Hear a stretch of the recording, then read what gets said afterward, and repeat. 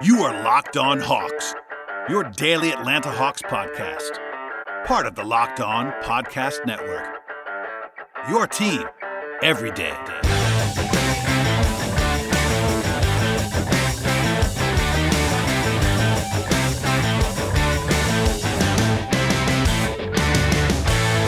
Hello, friends. Welcome to episode 871 of the Locked On Hawks podcast. I am your host, Brad Rowland, coming to you live on a Tuesday evening into Wednesday morning. It was a very, very busy day for the Atlanta Hawks. In fact, though, it ended a little bit earlier than we kind of thought. I thought I'd be recording this podcast after midnight. It's actually about 10:45 p.m., so there you go on that front. But at the end of the day, the Hawks will be landing Bogdan Bogdanovic on a 4-year deal worth $72 million, and we'll talk much more about that in the coming moments on the podcast.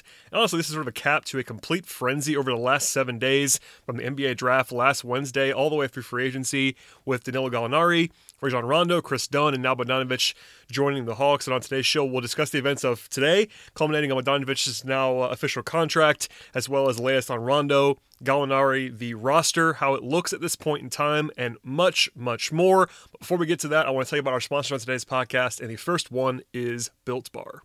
If you are a regular listener to the podcast, you will undoubtedly know that I love Built Bar, and Built Bar is fantastic for everybody trying to be health conscious, as well as people that really just enjoy great flavor. And fortunately, Built Bar is both of those things, and I really, really love Built Bar. I've been talking about Built Bar for a long time on this podcast, and honestly, it's because I really, really enjoy the product. It's great for those of us on the go all the time. I rarely have time to make food or pick up food and all this stuff, and Built Bar is great at just grab and go and always fills in the cravings, as well as providing that nutritional value that's so, so important when you want to be making sure that you're trying to lose weight or at least maintain weight during, especially during holiday seasons. And in fact, holiday season is now approaching, and if you're dreaming of a white Christmas this time around, Built Bar, beginning on Thanksgiving Day at 5 p.m., has a Black Friday deal for all of our listeners, and they're introducing a new product with white chocolate bars. There are 2 flavors of those, white chocolate cookies and cream, as well as white chocolate salted caramel. Both have 130 calories, which is very, very nice, as well as 17 grams of protein. And if you order, you get 2 free Candy Cane brownie bars with every single item purchased, and those are also healthy and delicious. For all of this stuff, 25% off all products all weekend long. Go to BuiltBar.com. Again, 25% off for Black Friday deals with the promo code LOCKED. Plus, don't forget to use the promo code to get an extra % off. So, check it all out at promo code LOCKED, BuiltBar.com, for all of their products and all of these new products. Check it all out at BuiltBar.com.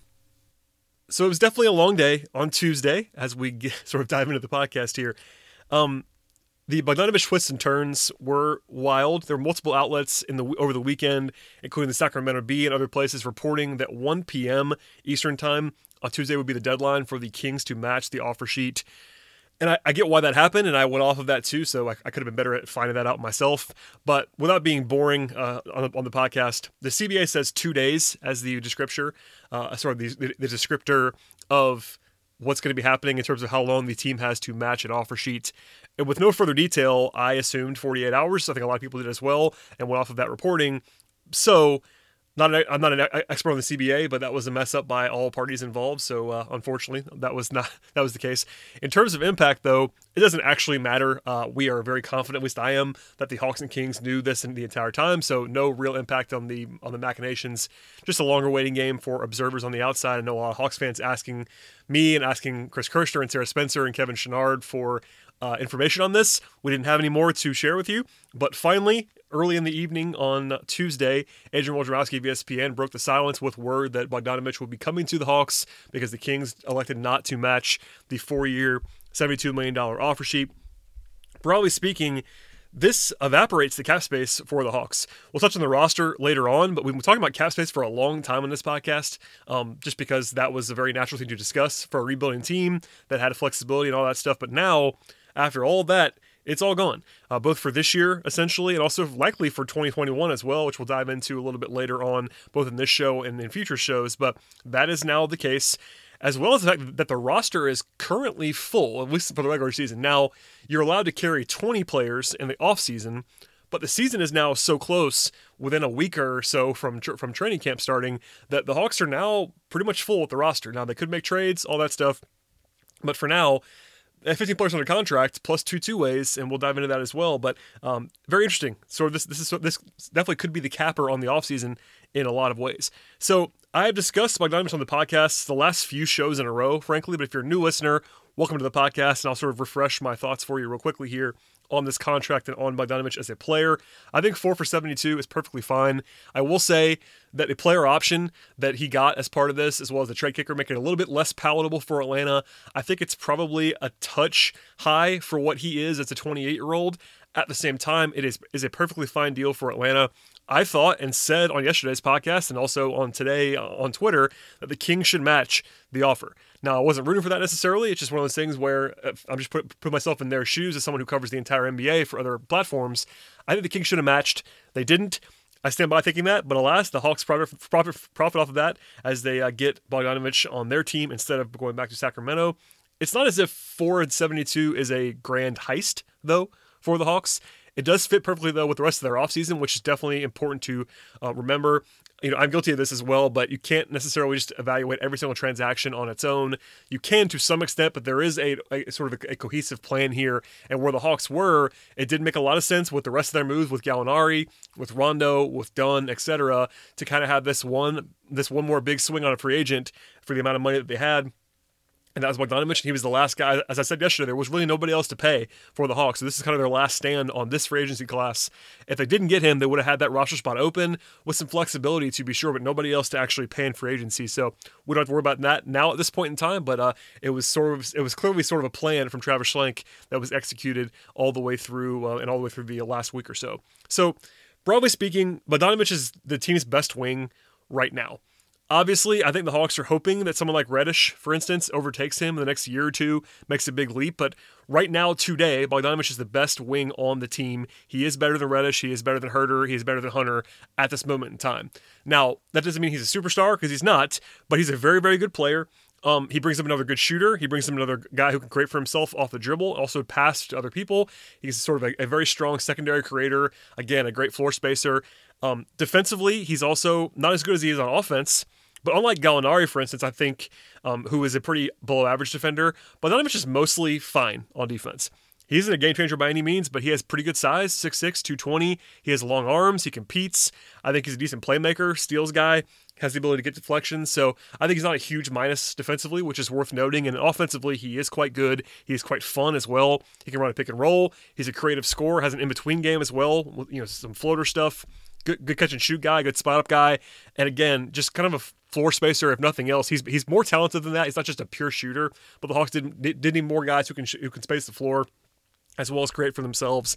And Bogdanovich is a good player on that side of the floor. So again, this is a very, very nice addition for Atlanta. That's the best way that I can put it. He's like a top 100 player or so in the NBA. Again, not going to be a star. He is 28. You're getting him for 4 years, or at least for 3 years. The player option is dangling out there. So if he's still good after 3 years, you might want to opt out. That's a long way away. But regardless, Bogdanovich is going to help the Hawks. He makes them notably better right now today, and you can certainly debate, a couple years from now how much better he will be than some of the young guys. But right now, when clearly the Hawks are trying to make the playoffs for next season, he is an upgrade on what they had. And again, the last thing I want to say one more time is that he was kind of the last gasp in free agency. They could have traded for someone, etc., but he was their one big swing that they had remaining on the profile. So there he is.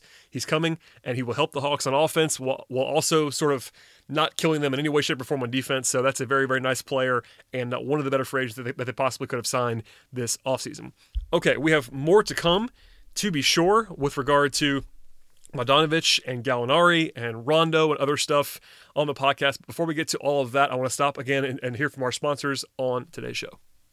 Again, I remind you that I've been talking about Bogdanovich for the last few shows, so it wasn't just this one. If you're a new listener, I would encourage you to go back in the archive of the last week or so plus to hear about all my thoughts on Bogdanovich and other stuff that's been happening. I don't want to go through all that stuff again on this podcast, but there's your reminder.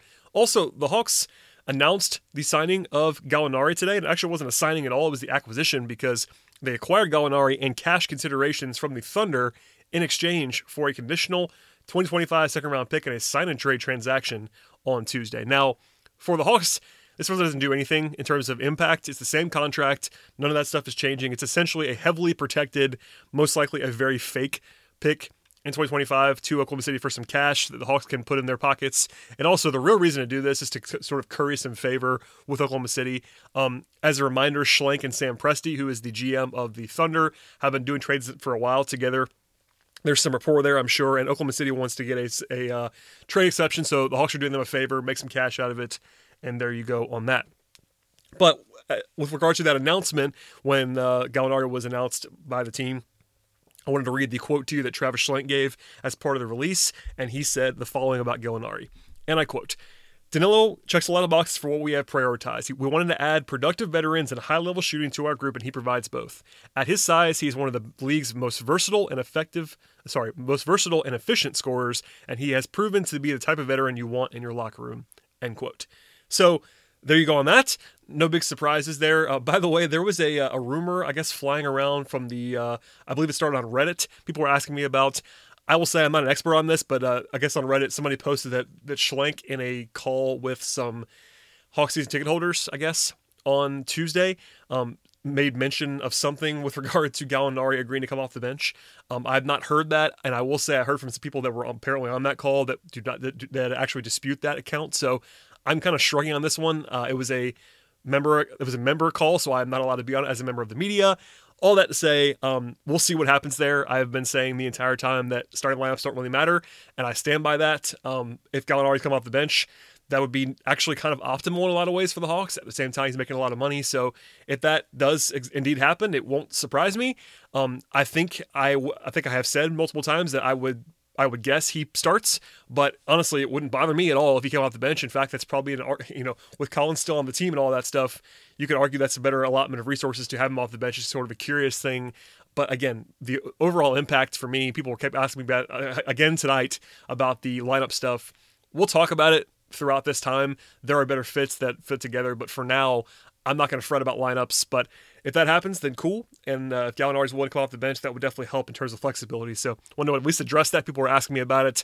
I was not there, so I'll always be guessing, but there were definitely some conflicting accounts of what Schlenk said on that call. So I have no idea, and I will follow up if I have any more concrete information in the future. I want a roster breakdown for you just for a second. As I said before at the top of the podcast, the Hawks are now pretty much full on their roster. They have 15 players under contract with Bogdanovich in the fold. They have 4 guys who are more guards.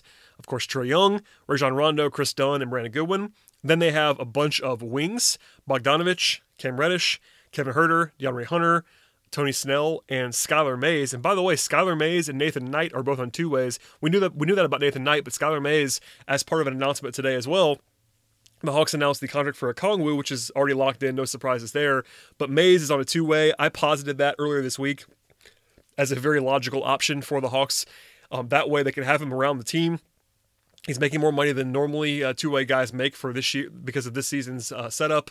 And also, he does not count against the salary cap or the roster. So that's kind of the best of both worlds for all parties there. And if he was willing to agree to that, which he obviously was because he signed it, that makes a ton of sense. So Mays on a two-way. So yeah, basically you have the 4 guards, you have 5 wings plus Mays and Bogdanovich, Reddish, Huerter, Hunter, and Snell. Then you have the 3 guys who are more power forward types: John Collins, Gallinari, and then Solomon Hill, who they acquired earlier this week. And then up front, you have Capella, you have Okongwu, you have Bruno Fernando, and then Nathan Knight as sort of emergency guy, two-way option for your 4th center, who's really your 5th center because Collins can play there as well. So lots of flexibility. I know there's been all kinds of conversations, including once the Bogdanovich thing kind of became the center of the NBA universe today. A lot of national folks were weighing in on the Hawks in a way they don't always do, and there was lots of takes about the Hawks having too many guys and all this stuff. I talked about a little bit of this already, but I will say it's good to have depth. As I said on yesterday's podcast, there is an argument to be had that the Hawks have too many guys at some positions that don't fit perfectly together, but I would not panic about that. It's a good problem overall is the way that I would put that. They could make moves for sure in the future. It wouldn't shock me if they made a trade or two in the coming days, but I also think that it's perfectly fine to roll into the season with this kind of depth and talent because the Hawks do have depth in a way they just didn't have before, and that can help you, especially in the regular season. And this year, it'll be a lot of sprinting this season because of the schedule, more back-to-backs, etc. So having more depth, especially with guys like Gallinari and Rondo who are older, who might sit back-to-backs, there'll be minutes to go around. Obviously, somebody has to get squeezed to some degree, and that does matter.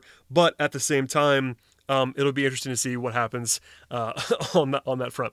So again, the roster is full at this moment in time. Not full from an off-season standpoint, but full from a regular season standpoint, and we'll see what they end up doing. But they could certainly just do nothing else. They could be done with transactions, and I wanted to at least set the stage on that. Also, we got some details from contract stuff on Rondo and Bogdanovic from Keith Smith, who covers the league very well. Keith on Tuesday morning announced the fact that Bogdanovic's contract is going to be a flat $18 million per season. Not a huge surprise there, but that's an important note. And on the previous show, we discussed that Bogdanovic's deal has a reported 15% trade kicker and a fourth-year player option, as I noted earlier on the podcast. But the flat nature of it is worth noting to plug in your imaginary cap sheets that you might have. Also, Keith reported that Rondo's deal is $7.5 million annually on a flat basis with extra bonuses. He reports that it's $750,000 per season in annual bonuses. I'm told by a source, actually, that bonuses are a combination of games played for Rondo and also the team making the playoffs. So we'll see how that goes. It shouldn't impact too much on the cap side, but there you go on that. Also, a note from Sarah Spencer of the AJC about next season, which is, by the way, again, coming up very, very quickly here. Sarah reports that the Hawks are planning to have the arena open for only a small amount of friends and family for the first few home games, but from there, they're looking to have about a 10% capacity at State Farm Arena by MLK Day in mid-January, and that's according to Steve Koonin through the AJC piece from Sarah, and that will allow for about 1,700 fans in the stands by then. So that's about a month after the season starts. We'll see what happens there. It's very, very fluid. They will have masks mandatory with people spreading out through the arena, no one too close to the bench. I'm not sure what the media setup's going to be, as I've said before on the pod, but that's the sort of latest on that front. People were asking that, as they probably should be. Very excited about the Hawks right now. Want to be in the arena to watch these guys. It's all dictated by the virus and all that stuff, but that's the latest on that front. And yeah, I just want to say before we get out of here for Thanksgiving and all that stuff, it is definitely a very exciting time to be a Hawks fan. As I'm prone to saying, I'm not a pure fan in the way that I used to be by any means. I am covering the team more objectively and trying to do all of that, but it's been kind of fun to hear from Hawks fans, especially today. Hawks fans are very fired up, and I cannot blame them whatsoever. I pride myself in being very even-keeled and trying to be realistic and all that stuff, but at times, it's cool to see people really fired up about the Hawks. This is a small fan base, all things considered, at least for the market size, at least in the past it has been. And this team projects to be a playoff team now on paper.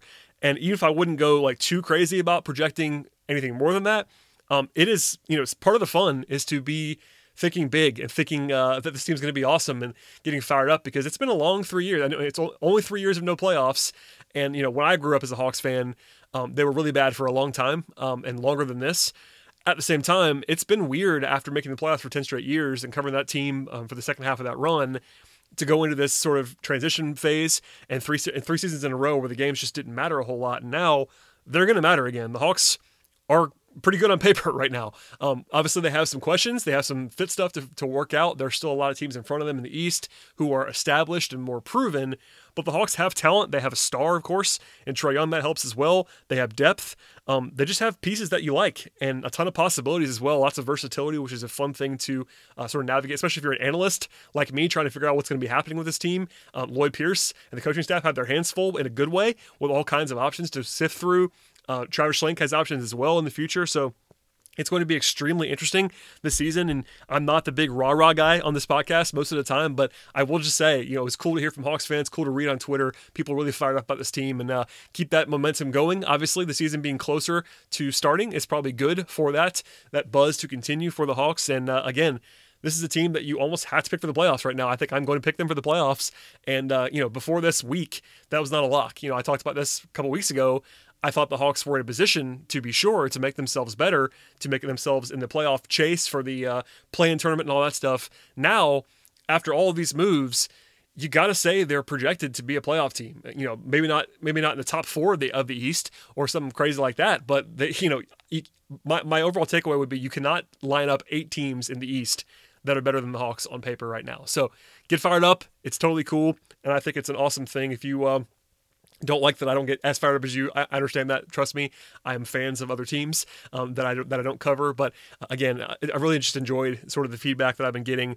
I will always kind of be the person who holds back a little bit. That's part of my shtick, I think, at this point in time. But I will try to be level-headed for you, so you don't have to be. That's part of the fun as well. So thank you for joining me in this run throughout the entire offseason. It's still continuing now. The season hasn't started just yet, but we're getting to a little bit of a holiday here, so I wanted to sort of sign off on that particular note, weighing in with the frenzy that has been the last week. It's been a lot of fun, honestly. I'm planning to have a podcast for Friday morning. I will not have a podcast before then unless something crazy happens. And even on that one, I have an interview recorded that I'm planning to share with you then, so I can still try to take a little bit of a longer break this time around. Again, I pledge to you, if there's a major trade or something crazy, I will do an emergency podcast. But I'm going to try to get some break in the next few days just for my own sanity before the run continues into December and beyond. So keep an eye out for that. But please subscribe to the podcast. Again, most of the archive is still relevant for the last few days. Lots of stuff that I've just sort of added on to, but please sift through that if you'd like to support the podcast as well. Download, subscribe, tell your friends, rate, review, even tell your enemies, all that stuff. And also, by the way, I'll have future visits on this podcast from Harrison Fagan on Rondo, as well as Eric Horn of The Athletic on Gallinari that I've already recorded. Those will be fun. I'm sort of efforting some Kings personnel to come on the podcast, talk about Bogdanovich. So lots of interviews to come in the future. Again, one more time, please subscribe to the podcast. Thank you so much for supporting the show the last few weeks. We will see you on Friday.